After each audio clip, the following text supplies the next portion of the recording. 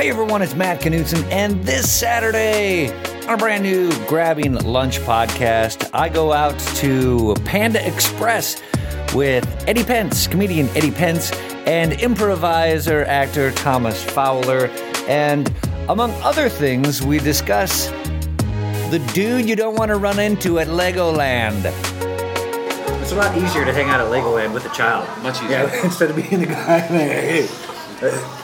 Guy in the runner shorts. Hanging out at Legoland.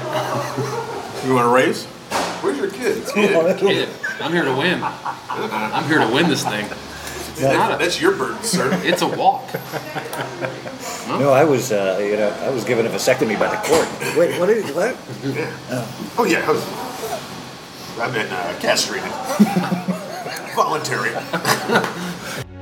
Volunteer for a new Grabbing Lunch podcast this Saturday and every Saturday. Go to grabbinglunch.com where you can find links to subscribe to the show on iTunes, or just go to the iTunes store, click subscribe. You can find the show by typing in Grabbing Lunch into the top right-hand corner search window and click subscribe under the show's logo.